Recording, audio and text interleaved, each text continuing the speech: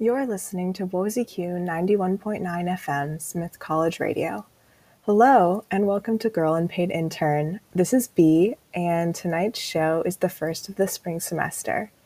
For those of you who don't know, during this hour, I'm going to pick a quote from Jenny Slate's book Little Weirds, read it, and play songs that remind me of the quote and the feeling of the quote and just the general kind of message.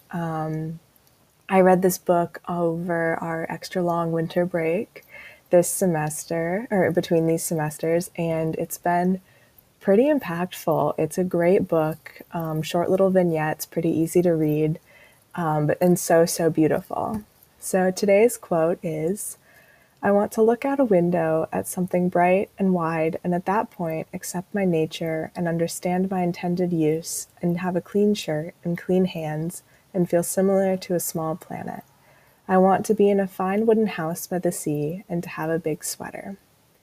This is my second favorite quote in the entire book. There's something that's so beautiful to me about being able to look towards your future and being able to see that you'll be just utterly content and at peace with not only yourself, but also your life and your career and your surroundings, and just having that mental image to work towards, and just imagining being by the sea and being in a big sweater.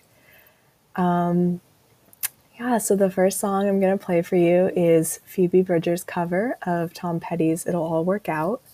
I think that this song is a really boiled down version of Jenny Slate's message in the quote and in the book as a whole, that everything will work out in the end eventually. Maybe not in the way we've planned it, but we will, I think, all get to that point where we can find contentment in our intended use and our nature, and we can just accept all of the things that we are.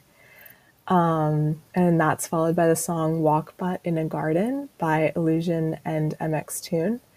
And I think this song is about all of the little moments in our lives and enjoying them and being content in them and being okay with not having all of the answers and believing that things will end up well, even if sometimes it feels like you don't know which direction you're going, and just holding on to the idea of the future you want to create.